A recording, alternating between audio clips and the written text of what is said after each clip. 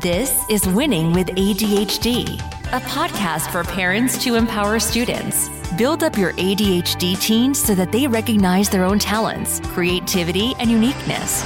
Get tips and tricks to help overcome executive functioning challenges. Listen to stories and experiences of what worked and what did not. Together, let's find ways to build your child's self-esteem and start winning with ADHD. And now, here's your host, Heather Walker. Hey there, happy February. I can't believe we're already in the second month of 2023, but here we are, and I am excited to talk to you today about love and ADHD and how we can create a more loving situation, environment, energy within our families as we go through some difficult challenges with parenting with ADHD. The last couple of years have been really rewarding for us as a family as we've applied some of these concepts or techniques or just ways of how we show up. I'd like to start by sharing a quote from Albert Einstein. He says, "The leader is one who, out of the clutter, brings simplicity, out of discord, harmony, and out of difficulty, opportunity." And I just came across this quote this week, and I absolutely love it. I think that the way that when I first read it, it came across that each of these three different areas brings simplicity, brings harmony, and brings opportunity as three separate activities that are done by the leader. But as I've read it more, I actually believe that the first one is directly impacted or directly impacts the other two happening afterwards. That by bringing simplicity, that we then see harmony, and then we can see the opportunity that's available to us. So I'd like to talk a little bit about how we can apply this as a parent in general, but specifically with parenting ADHD, that by bringing simplicity, we will then ultimately have harmony, and then we can progress into seeing opportunity. Another kind of business concept that is tied to this, I've heard several people speak about this. I believe Dave Ramsey is one, and then also Dan Martell is a SaaS founder, consultant, coach. And they've both said similar things around the idea that you work to build up yourself, and then you work to build up those around you, such as your managers or your coworkers, your teams. And then ultimately you reach a point where you start to give back and you maybe outreach to maybe nonprofit organizations or to other charities or groups to be able to give back in that way. And I believe that we have similar type of journey as a parent with parenting ADHD kids. So let me talk a little bit about that journey and how that concept and this quote from Albert Einstein apply in creating a loving environment, and ultimately then having, let me restate. By creating simplistic routines, we then create a loving or harmonious environment that then allows us to see opportunity and where we can give back, and kind of flows with that exact same concept. Just to give you a quick little rundown of how our family has been, if you haven't listened to some of our other episodes, we've have an almost 18-year-old daughter who's graduating from high school this year, who has ADHD, depression, anxiety, and while not officially diagnosed, has a lot of characteristics of autism.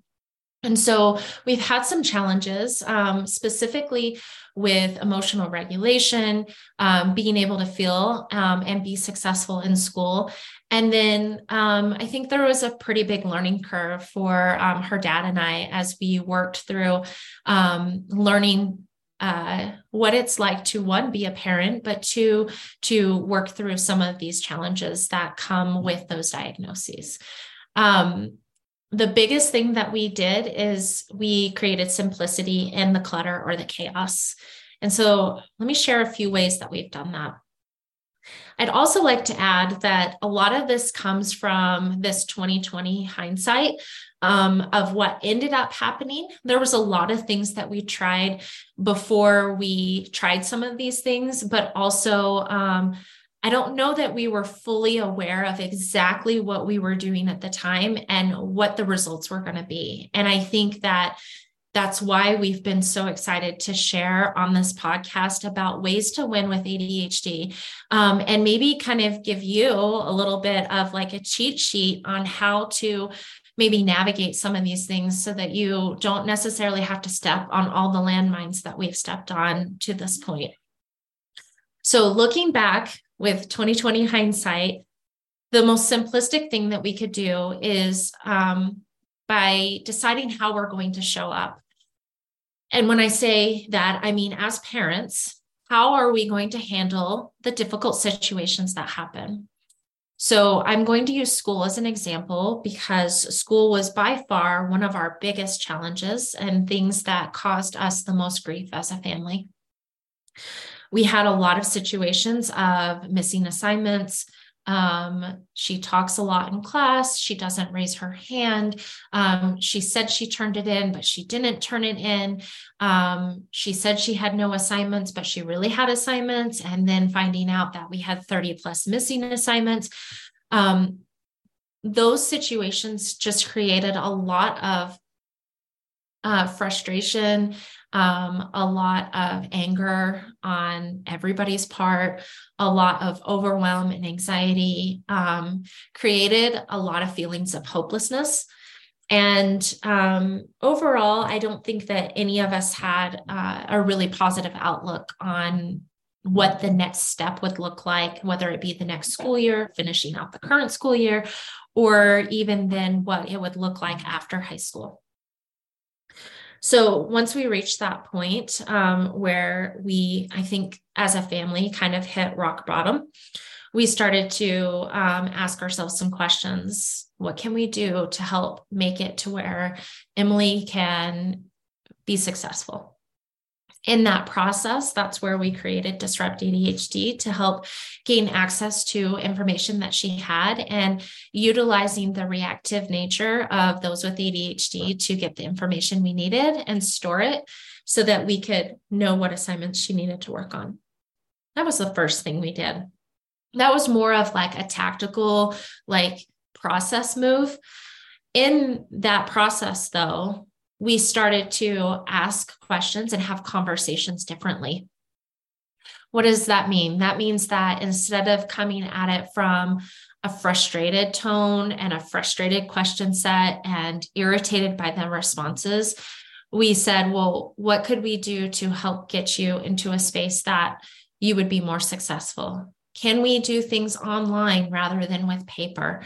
Can we see if we can get access to the class calendar or plan? What can we do that could potentially work? Some of those things worked, some of them didn't, but really what stuck in that is as we kind of reestablished trust, both ways, right? From Emily to us and us to her by having respectful conversations, or, if you think about the month of February being about showing love, we definitely added that into our conversations and trying really hard to have empathy, that she didn't know how to solve it either, and that she wanted to be successful too, and that she didn't want to be in trouble, but that she really didn't know anything different. That basically, she did not have any self-efficacy, which means the ability to acknowledge how she could impact her situation or having knowledge about how she could impact it. She didn't believe that she could, that this is just what it had been like, and she didn't know how to get out of it. And so once I was able to accept that and have awareness around those feelings of how she felt about it, it made it a lot easier for me to show up in a little bit different of a way. Now, like to state that I'm not perfect at this and that I still mess up. And there are some days when I'm stressed out because of work, or that I've had a frustrating day, or maybe she's being a little bit more difficult than she had been recently, that I have to check myself. And so I think the first thing that we can do to create a simplistic, create things in simplicity is to acknowledge how we show up. And I think that by doing that, we can then start to build trust, or rebuild trust where it's been broken due to repeat experiences of things not going well.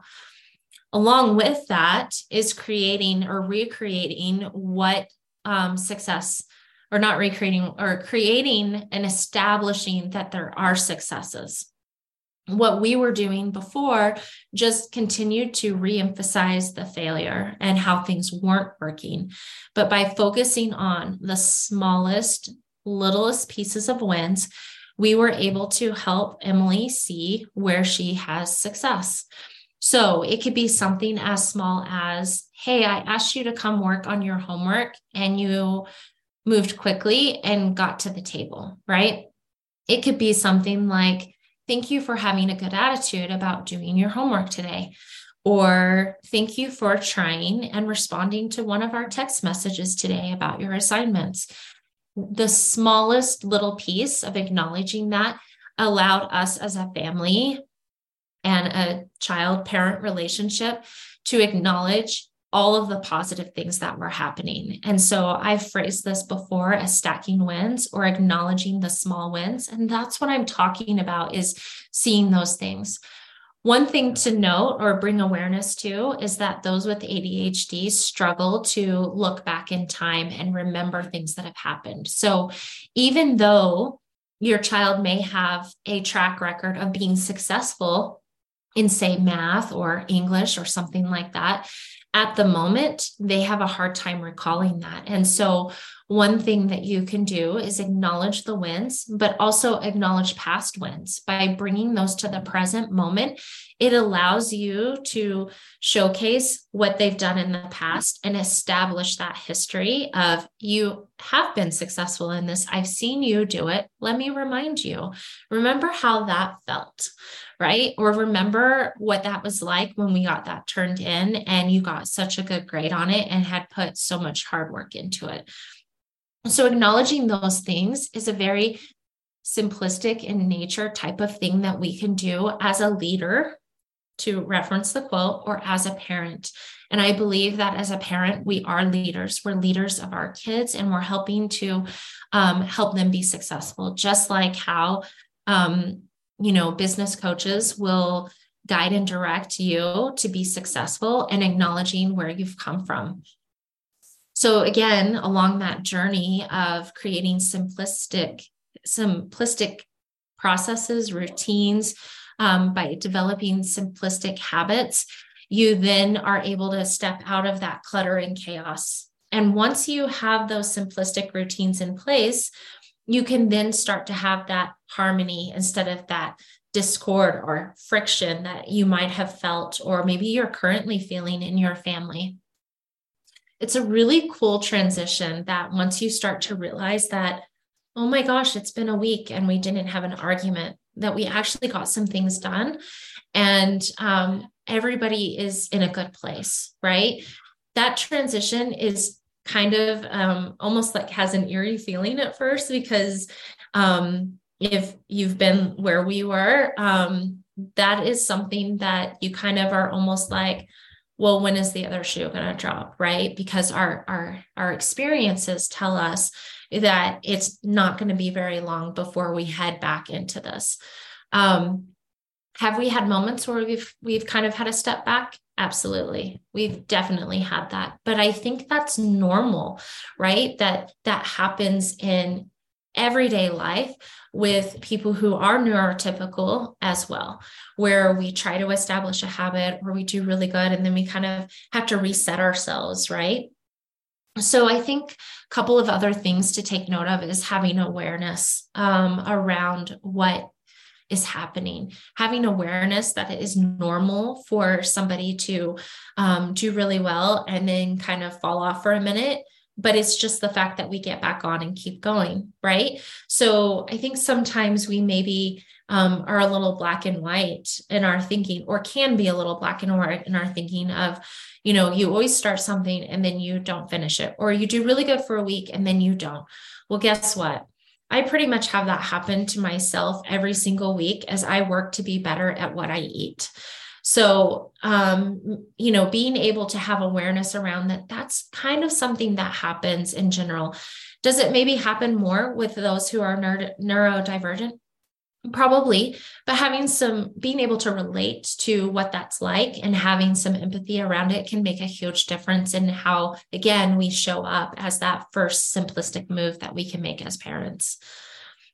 After you have that harmony, or you can feel that there is a safe place and that everybody is feeling good about what is happening and that we're making positive progress, that we're acknowledging those wins, that we're stacking them up, that we're sharing those wins with our kids consistently, then this really cool thing happens after that. And that's where we arrive at the ability to see what the opportunities can be, despite the difficulties that we've been through or that we have to continually work to overcome.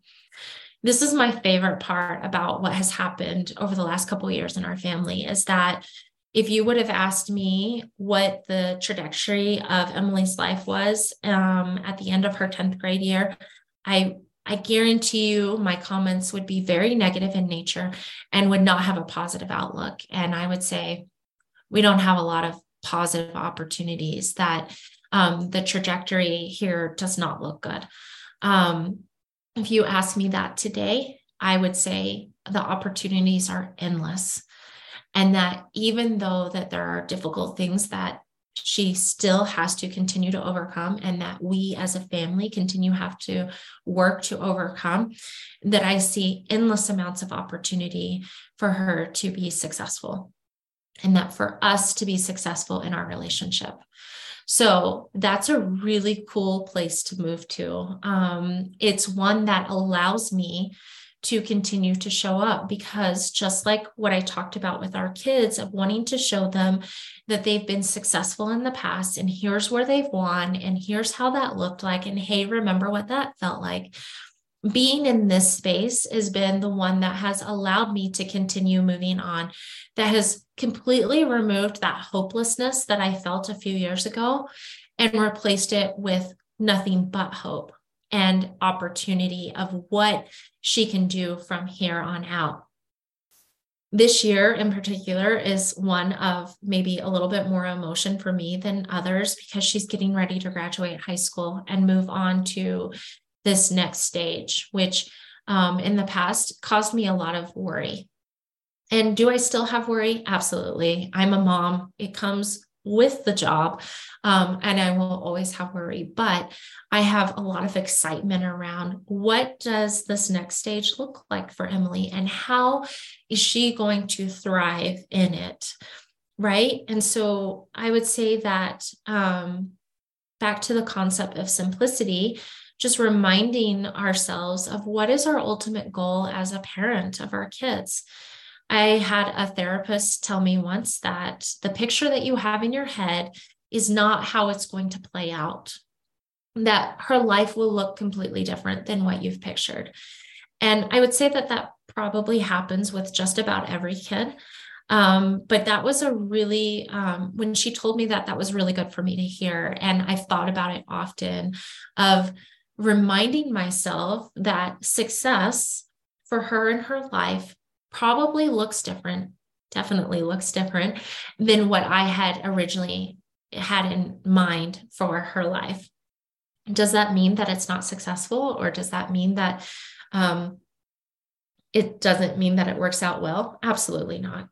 Because what I'm seeing is that the ideas that she has for what her life looks like are going to be what makes her happy. And ultimately, that is what I want as the biggest goal, is for her to be happy, for her to feel successful, to be proud of herself and what she has done and contributed, and that she learns to work through hard things. And I would actually apply that to all three of my girls. So being on this journey has been a really cool one that is really built on the simplistic concept of creating a loving environment that we continue to build trust with each other. And by creating that simplistic piece of what could we do that is a simple process that helps you be successful. Some of the simple processes that we've done are bedtime routines, nighttime routines, morning routines, a number of hours of sleep. That is by far our most important piece that we've done, and is a direct contributor to how Emily shows up day in and day out. And when we get pulled away from that, we lose some of the positive gains that we've had. It may be just for a short amount of time, but I start to notice them really quick and say, this has been a hard week. We weren't able to be consistent in this. And now I'm seeing these things happen. And so because we've regained this trust in our relationship, I'm able to say those things. Hey, I've noticed that we've been kind of slacking a little bit, and here's what I'm now seeing. Do you agree? And most of the time she's like, yeah, I see that too. The other thing is that we've been able to use our Sunday scheduling evenings to be able to come back and say, okay, I foresee that this week's going to be hard because maybe you have a late work a later shift at work, or maybe something else is going to keep us away from our typical routine. What are some things that we can do to help make it to where it goes as best as we can make it? Knowing that those things are happening. So by talking through those things with her, it kind of prepares her for what the week's going to look like. And then it eliminates some of that resistance or friction that you might have when you need to get something done a little bit differently than you've done in the past. So for example, if we have a late night activity, we will do showers earlier, or maybe we'll take showers 2 days in a row and wash hair 2 days in a row when she really hates to do that. But by doing this, I'm able to walk through it logically when there isn't emotion tied to it. So another thing, since we've brought up emotion and we're talking about relationships in the month of February in particular, is that having awareness around emotional dysregulation with those with ADHD, but also lacking the skill set to be able to either experience emotion, be able to communicate how you felt, or tie words to emotion, or identify the emotions that you're feeling. This is a very real thing that I don't think is talked about as much as it should be in association with ADHD, in that a lot of times those who have ADHD will struggle to be able to connect words with how they feel, or be able to identify that they're feeling an emotion and how they're showing up, to be able to have awareness around it, to be able to choose how to react. So some examples that I have of that is when Emily was in her 7th, 8th grade year, we were talking about her taking a life skills or directed studies class. And they said some of the lessons that we will have will be around identifying emotions and being able to describe them with words. And I'll be honest, at first I was like, wait, she's in like 7th or 8th grade. That feels like an early elementary school conversation or topic. But what I quickly learned was that Emily struggled to be able to identify the emotion, to be able to put words to the emotion, and then how to resolve those feelings or handle those feelings. So I have an example from today in particular, where she was working on an English assignment, and she's been struggling with English this year. And she believes that some of the things she's done in the past that proved successful aren't working. She has a lot of emotion around it, and she gets upset easily when talking about it. And so one of the ways that we work through that is say, I see that you are feeling upset or overwhelmed. So by attaching the words to the emotion or the feelings or how she's showing up is a way to help her identify how she's feeling. We are able to identify it. I'm feeling overwhelmed. We have a word, we have an understanding of maybe that she didn't realize she was feeling overwhelmed. She just knew she was feeling something. And then being able to talk through what can we do to help work through that. So as a parent, having awareness about this difficulty can help you in talking with your child or teen about how they're showing up at that moment. What I've learned is that Emily doesn't always recognize how she's showing up. And so what she ends up doing is having meltdowns, is what we call it. Sometimes it can be tied to emotional dysregulation of not knowing what to do or how to handle the situation. And when you get to that, what you see is behaviors that are them trying to figure out how to handle what's happening. So like I said, we call them meltdowns, where she starts to just break down, and at that point we need to take a break. So we try really hard to recognize those things before she gets to that point, but I'm not always able to catch them fast enough.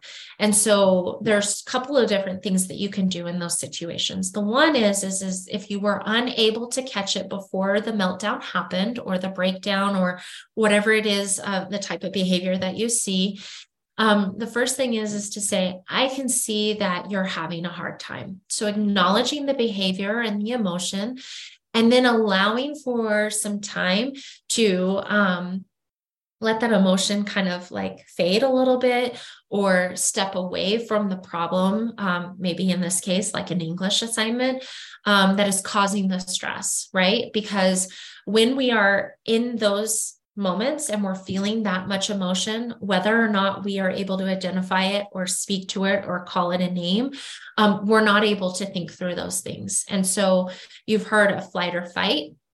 Along with that comes flight, fight, freeze. And I'd like to add on fib, right? So when you're in this situation, you're going to respond with one of those types of responses. You either freeze and you pull in and you don't respond. You either fight and you get mean or angry or shout out words.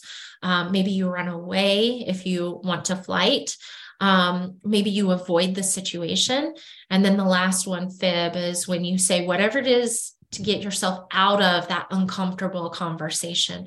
And you can imagine that if you have a hard time associating words with emotions, or being able to describe them or identify them, that having a conversation about how you feel might be really, really hard and stressful in and of itself, even though you're trying to solve, that situation that's there. So again, coming from this